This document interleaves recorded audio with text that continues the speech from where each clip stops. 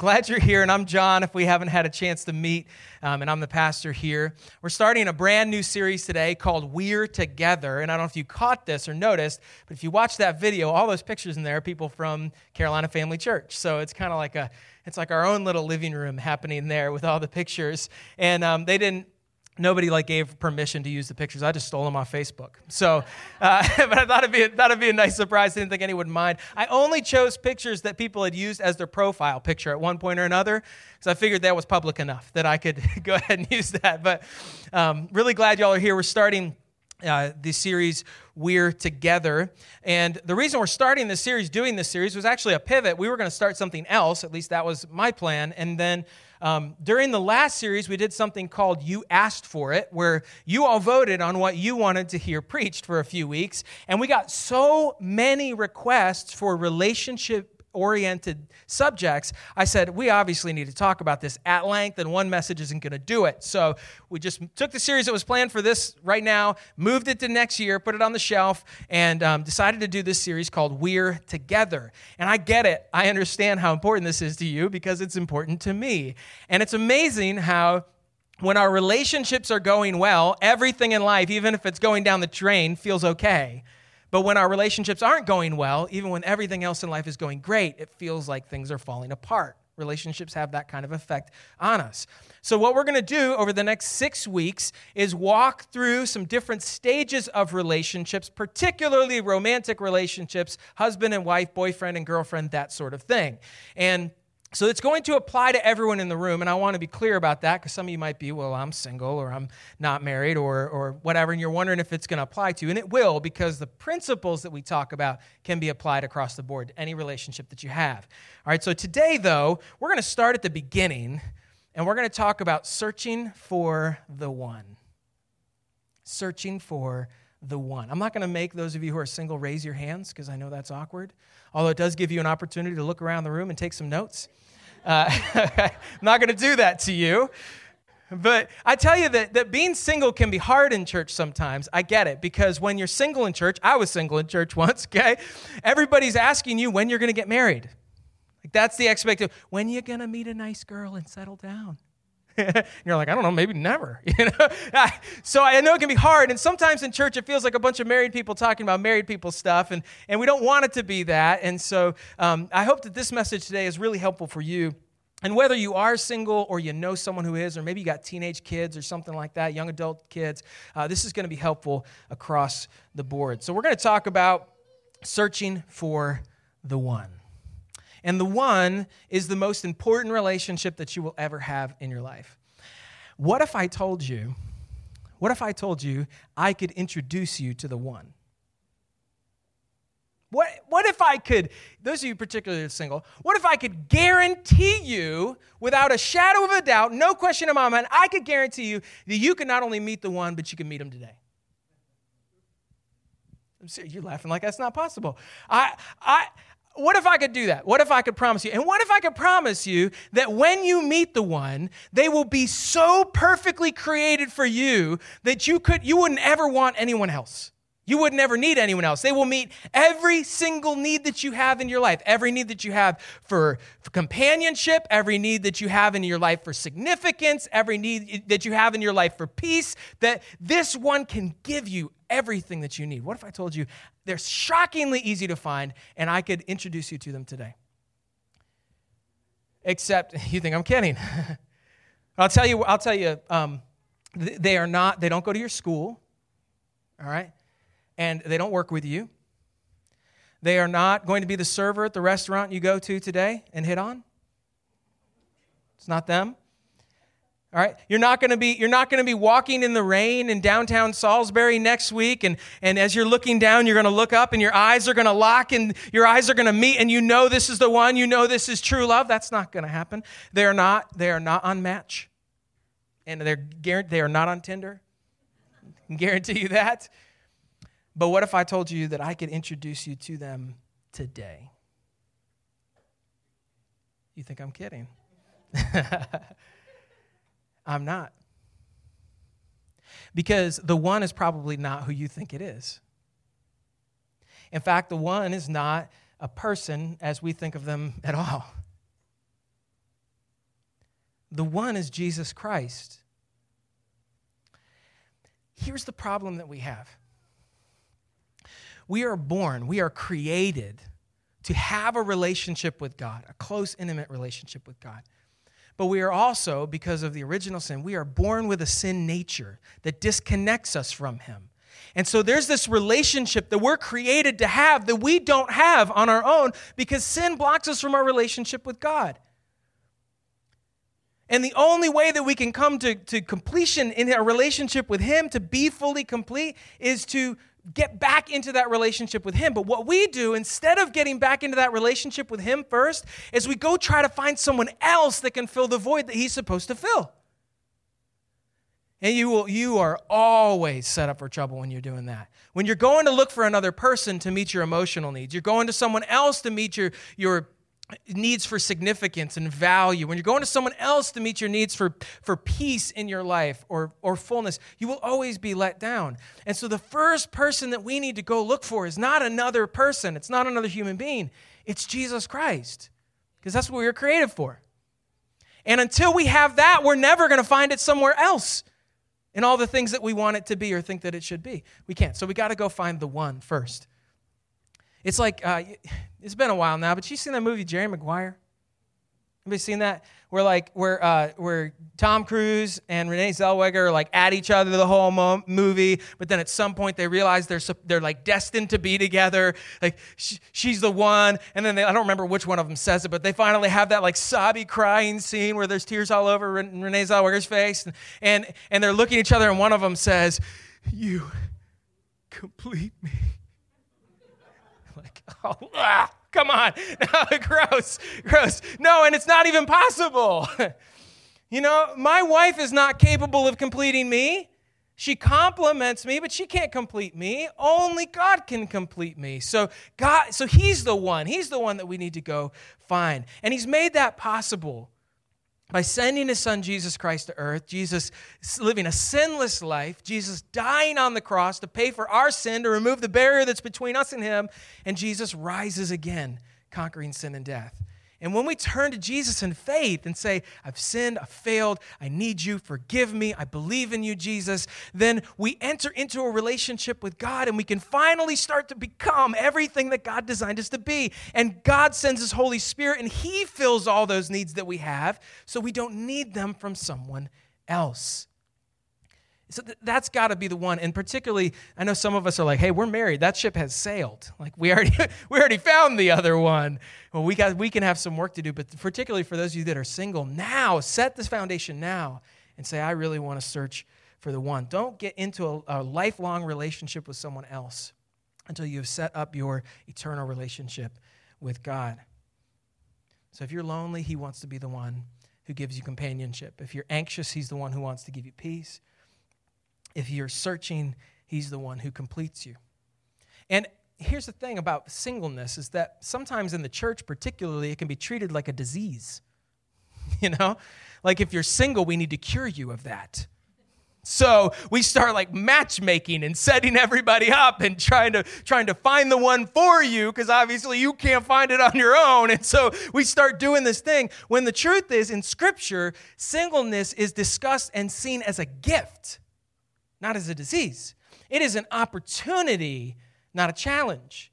In fact, when you look at the Scripture, almost everybody who did anything significant in the Bible was single. Almost all of them. Like, who was that one guy? Right, Jesus. Okay? He was single. Do you think he could have gone all the places he went? Do you think he could have done all the things that he did had he had a family? No, he would have had other concerns, right? In fact, he had a bunch of single people he hung out with too.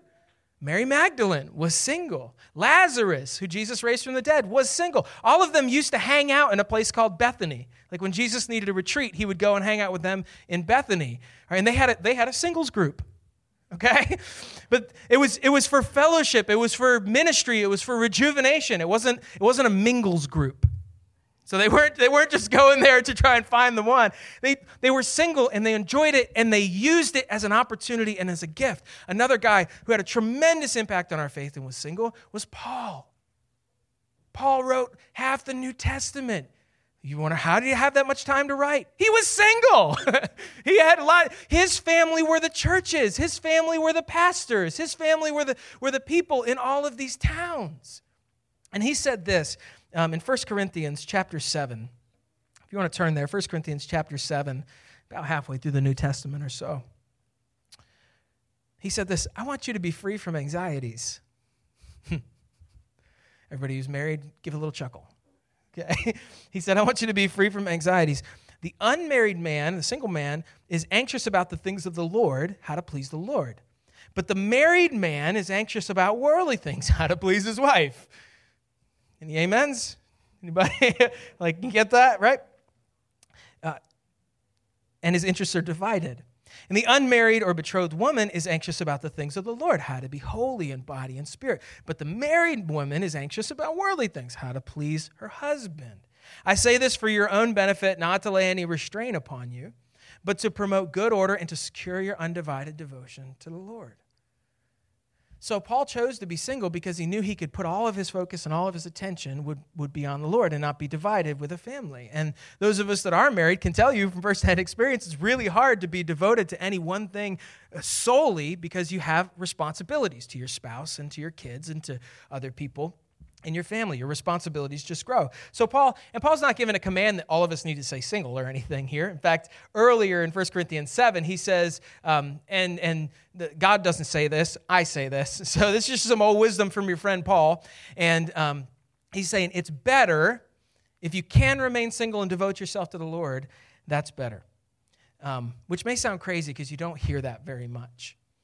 And I hope today that for some of you, I might be able to lift a burden or a weight off of your shoulders because you thought that the path for a Christian, you thought the path you had to take was to find that one and to get married one day. And I want you to hear that you don't. One of the best examples of that I can think of is, my wife's name is Jess, for those of you who don't know us, but Jess's Aunt Helen. Aunt Helen is Jess's grandmother's sister, and she is 98 years old.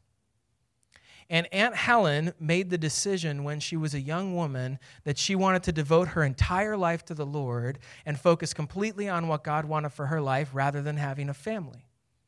And so Aunt Helen is 98 years old and single by choice all of those years. She, the first time that I met Aunt Helen, she walked into the room, and I'm telling you, it's like the presence of God walked into the room. I don't know that I've ever quite experienced it with anyone else, but I almost felt like I had one door in heaven when Aunt Helen was in the room. She decided when she was young that she was going to stay single for her whole life and devote her entire life to the Lord, and so she spent the first 12 years of adulthood in New York State schools, public schools, teaching Bible classes, and then she moved to Nova Scotia for 20 years and did the same, taught Bible classes in schools. And then she moved back home to New York when her health started to fail her, and she started Bible clubs in all of the schools around the area and taught Bible. And that's what she did until a few years ago when her health wouldn't allow her to do that anymore. And there are a lot of things that honor God, but when I look at her life, I can't think of anything better or more than what she's done. And so for some of you, I want you to consider that and think about that. Maybe that's what God has planned for you. And when you don't have a family and he says, I want you to go be a missionary in China, you can do it. You don't have to think twice about it. You can just go. And that may be what God has planned for you. Some of you might be like, not me though. because I want to find somebody. And there could be a lot of different reasons for that. It may be, the companionship that you desire, the teamwork that you desire. When I think about me and my wife, it's all about teamwork. We're just the best team, I think, on the planet. That's why if you go on social media, you see Team J Allen. That's our hashtag, Team J Allen, because we're a team. And so maybe you say, well, I do want to find someone. So Paul addresses that as he keeps writing in verse 36. It says, if anyone thinks he's not behaving properly towards his betrothed, if his passions are strong, are you getting what he's putting down there? You picking that up? All right.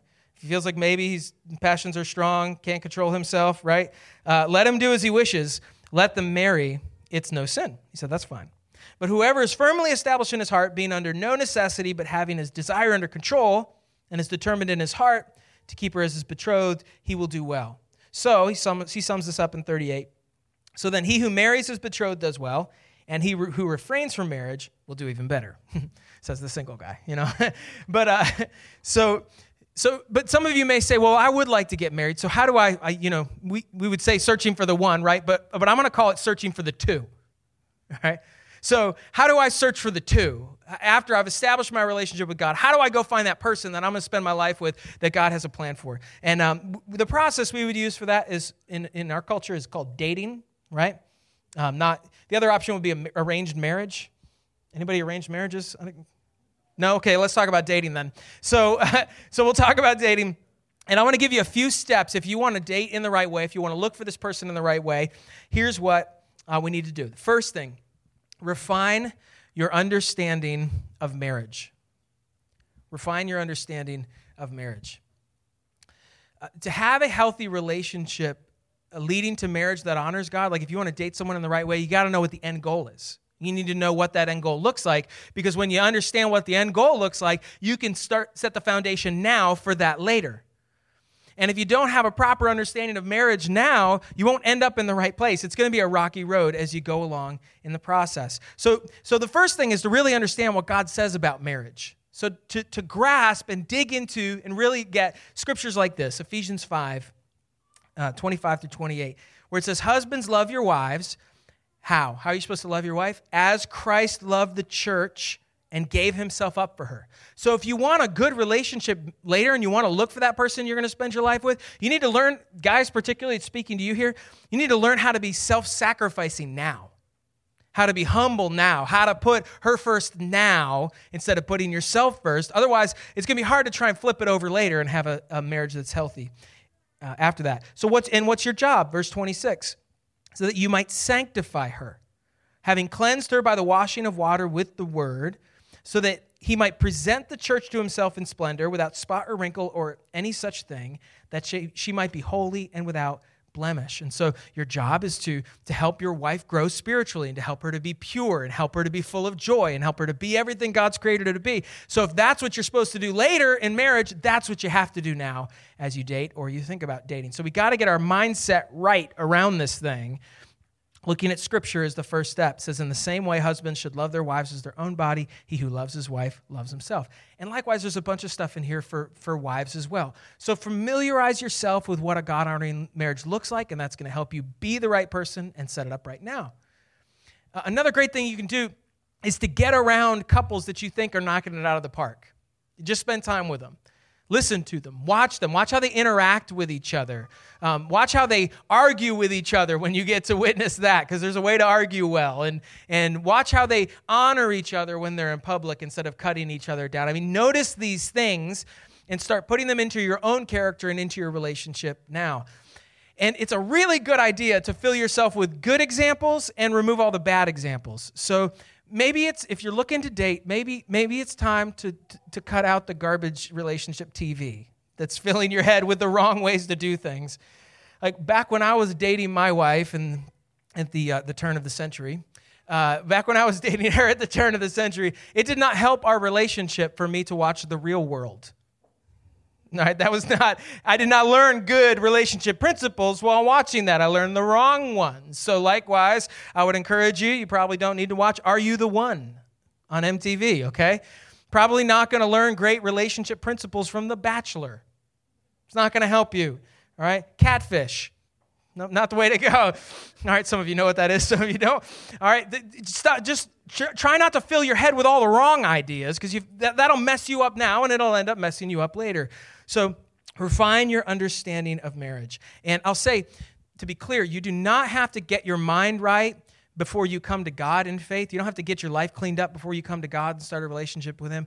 But it's a pretty good idea to get your mind right and your life cleaned up before you get into a relationship with someone else. So work on yourself here to begin with.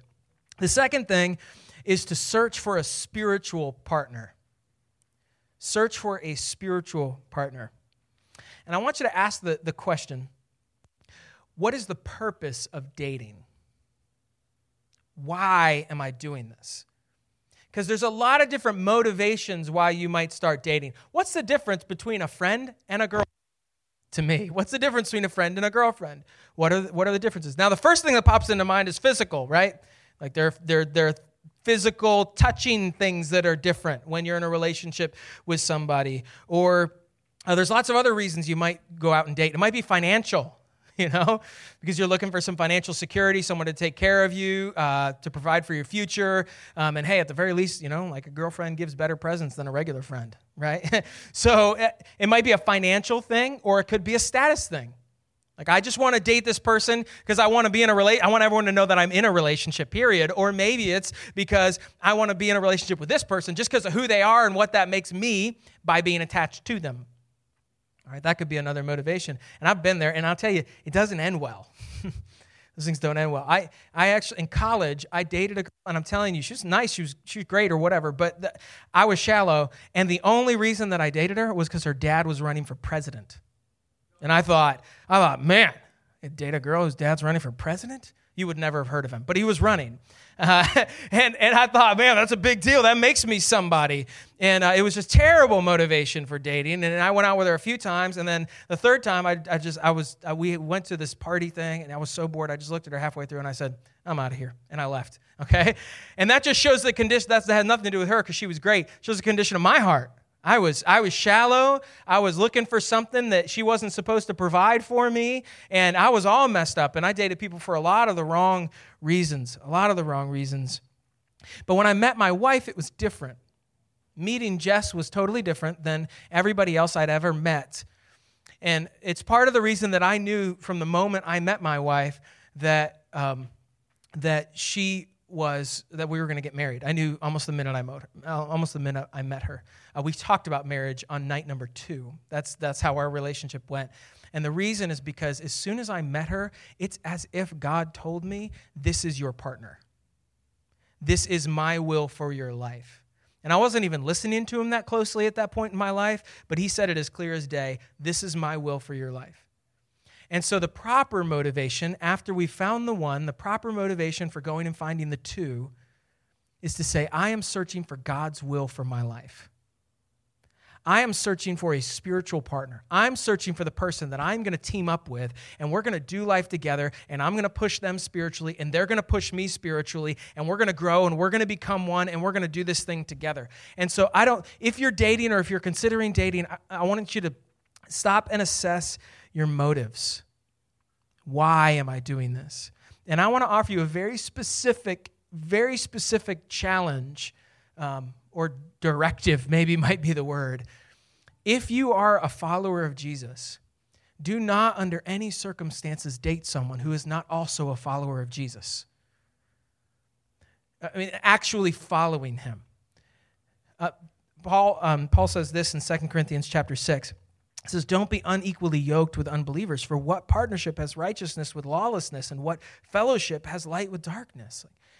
If the purpose of your life, the purpose of finding this person is to be a spiritual partner and to be a team and to point in the same direction, how could you do that with someone who's not pointed in the same direction as you now? You're asking for it. Like, could things change later? Could they accept Christ later? Sure, that's possible. But I'll tell you that dating is not an evangelistic strategy that we see in Scripture. All right? If you really meet someone that you think could be your partner, lead them to Christ first. If they genuinely accept him and not just because they want to go out with you, lead them to Christ first, and then you could start a relationship together. I watch, I'll watch Say Yes to the Dress,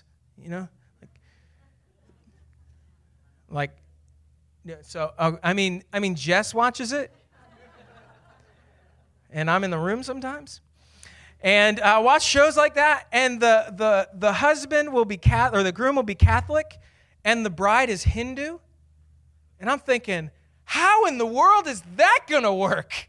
What are you going to do? What are you going to, are you going to, I don't even know how that works. How are you going to raise your kids? How could you enter into a lifelong relationship with each other when you don't even believe you're going to end up in the same place after you die? So either one thing is going to happen. You're going to have constant conflict in your relationship, or neither one of you are going to be as committed to your faith as you should be. So just don't do it. Don't even put yourself in that situation. I know some of you might say, hey, again, water under the bridge. I'm in that situation now. I made that choice, and we'll have things in the series that'll help to deal with that and talk about that too. But just set things off right from the beginning. The great poet and author Maya Angelou said, "A woman's heart should be so hidden in Christ that a man should have to seek him first to find her. I love that quote, and I think it goes the other way around. A man's heart should be so hidden in Christ that a woman should have to seek him to find him. That doesn't work. Too many hymns. Anyway, all right. So so search for the spiritual partner. The third thing, ready? And this is where we're going to get real serious and practical. You ready? Establish the physical boundaries. If you're going to date in the right way, you got to establish the physical boundaries. Because that is one of the things, at least culturally speaking, that separates being a friend from being a boyfriend or a girlfriend. So what's okay and what's not okay? That question gets asked all the time. Is hugging okay? Is holding hands okay? Is kissing okay? Open mouth, not open, closed mouth? Is PDA okay? No. The answer is no to that one. Is same siding okay, where we both sit on the same side of the booth when we go to a restaurant? Is that okay? What's okay? What's not okay? Everybody wants to ask that question. And let me help to answer that question. And I think the answer might be a little different than what you're expecting. Hebrews chapter 13, verse 4 says, let marriage be held in honor among all, whether you're married or whether you're single. Let marriage be held in honor, and let the marriage bed be undefiled, for God will judge the sexually immoral and adulterous. That means that the marriage bed should be held in honor and undefiled, both when somebody is married and before they are married, and after they're married. And so when you talk about boundaries, the physical boundary isn't actually a physical thing, okay? The physical boundary, where you set the physical boundary, begins in your mind. Jesus said that whoever even thinks about a woman lustfully has committed adultery with her in their heart. So this is not a physical issue as much as it is a mental and spiritual and heart issue. And so if you want to know where the physical boundary is, the physical boundary exists when what you're doing physically causes you to shift mentally from showing affection to sexual desire or lust. That's when you've crossed the physical boundary, is when there's a change in your mind. And so I don't know exactly where that is for you, but I would recommend that you find it, and that when you find it, you back up. Because you don't even want to flirt with it. You don't want to mess with it. People say, well, why is this a big idea? Why is this a big deal? Sex, or it's just a physical thing, isn't it? No. It is not. That's the least of what it is. That physical relationship that a husband and wife are supposed to have is not it is physical, yes, but at its core, it is spiritual. It is the uniting of two people together. It's the confirmation of a covenant two people have made between them and God. And to do that outside of that covenant, that agreement that God has designed, is to take or to steal or to rob from someone what is supposed to be for their spouse. And so don't even come close to the boundary. Don't even get close. So maybe it's a physical thing. Like, now if you're in a relationship, you have to talk about this out loud, verbally, and make agreements about where that line is. So maybe it's that physical thing, and say, well, we're not going to, we can hold hands, but that's it, or we can whatever. And you set that boundary and you agree on that boundary.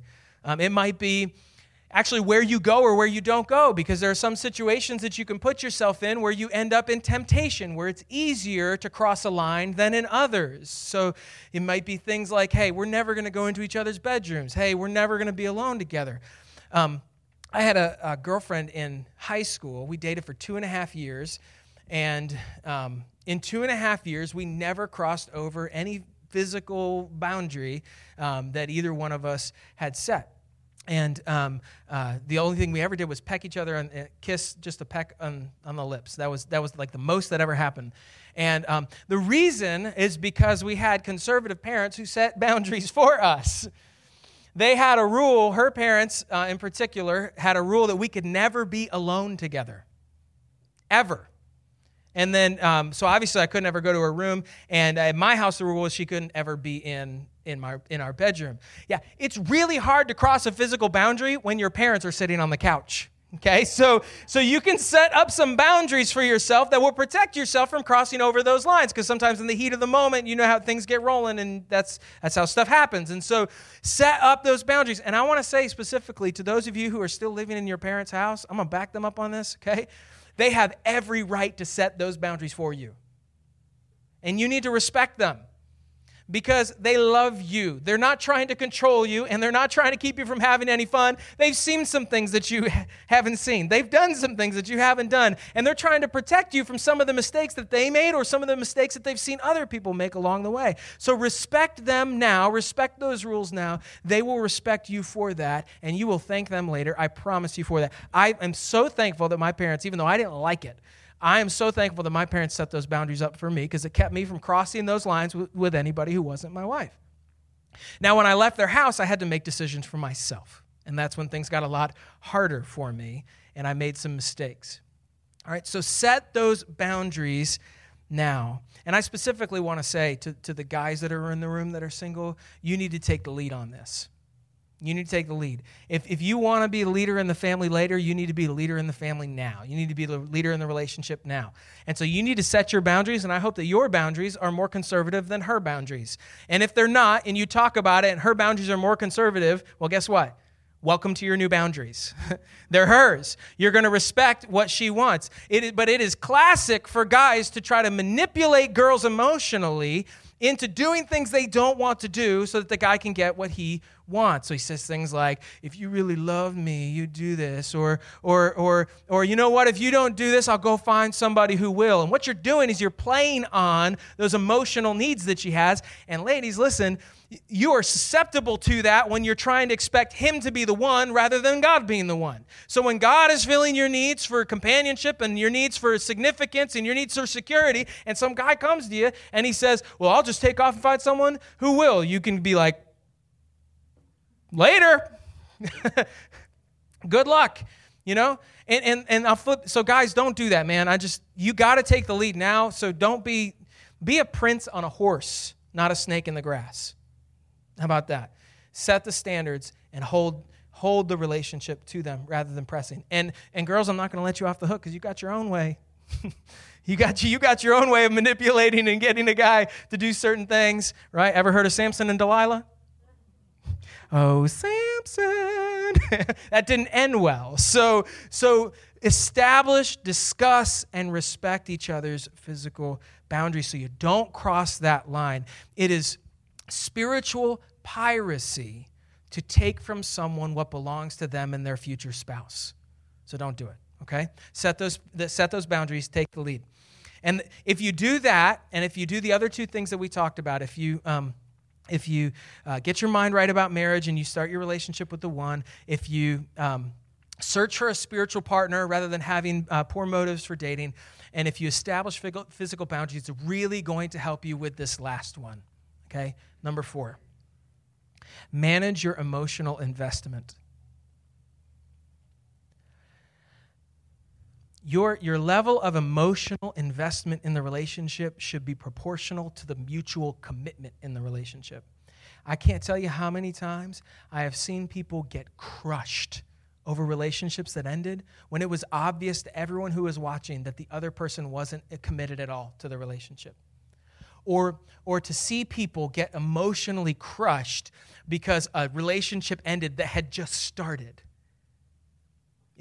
Now, when you start in a relationship, you need to hold that with a loose hand. And then as it becomes more and more committed, you become more and more emotionally invested in it. But if you haven't done those other things, like if you haven't established your relationship with the one, you'll get too emotionally invested in relationships now because you're trying to get from that person what God's supposed to give to you. All right. If you don't have your mind right about marriage and what roles are, you'll get too emotionally invested in a relationship. If you cross physical boundaries, that will lead you to very disproportionate emotional connection in a relationship. And I want to speak specifically to the teenagers. I just want you to hear this where you are in life. There is no reason, because I've seen this, there is no reason you should be so emotionally invested in a relationship when you're in middle school or high school that you would consider suicide if it ended. No reason in the world. You've got your whole life ahead of you, and you should not be that invested in a relationship. And if you're finding your fulfillment from God, you won't be. Okay, you can keep perspective and proper emotional distance. One of the great things about this is about having your relationship in the one first, in Christ first, and having him fill those needs. It takes a whole lot of pressure off the two. It takes a whole lot of pressure off them. They don't have to be something they can't be or be someone they can't be. And it also helps you to keep this distance in the relationship so that when you realize that, hey, this thing needs to end maybe because it's not going the direction it needs to go, then you can say that. You can make that decision without it crushing you and destroying you. And even if that person were to leave, if that person were to end the relationship, it wouldn't crush you because you've kept the right emotional distance in the relationship. Psalm 118 says, it's better to take refuge in the Lord than to trust in man. It's better to take refuge in the Lord than to trust in princes. We need to be clear-headed when it comes to dating, and that's really only going to happen for you when Christ is the first one, when Christ is filling all of those needs for you. Now, I know some of you, those of you that are single, man, you can get this right now, and I wish someone had told me this when I was single, or maybe more, I wish I had listened when I was single.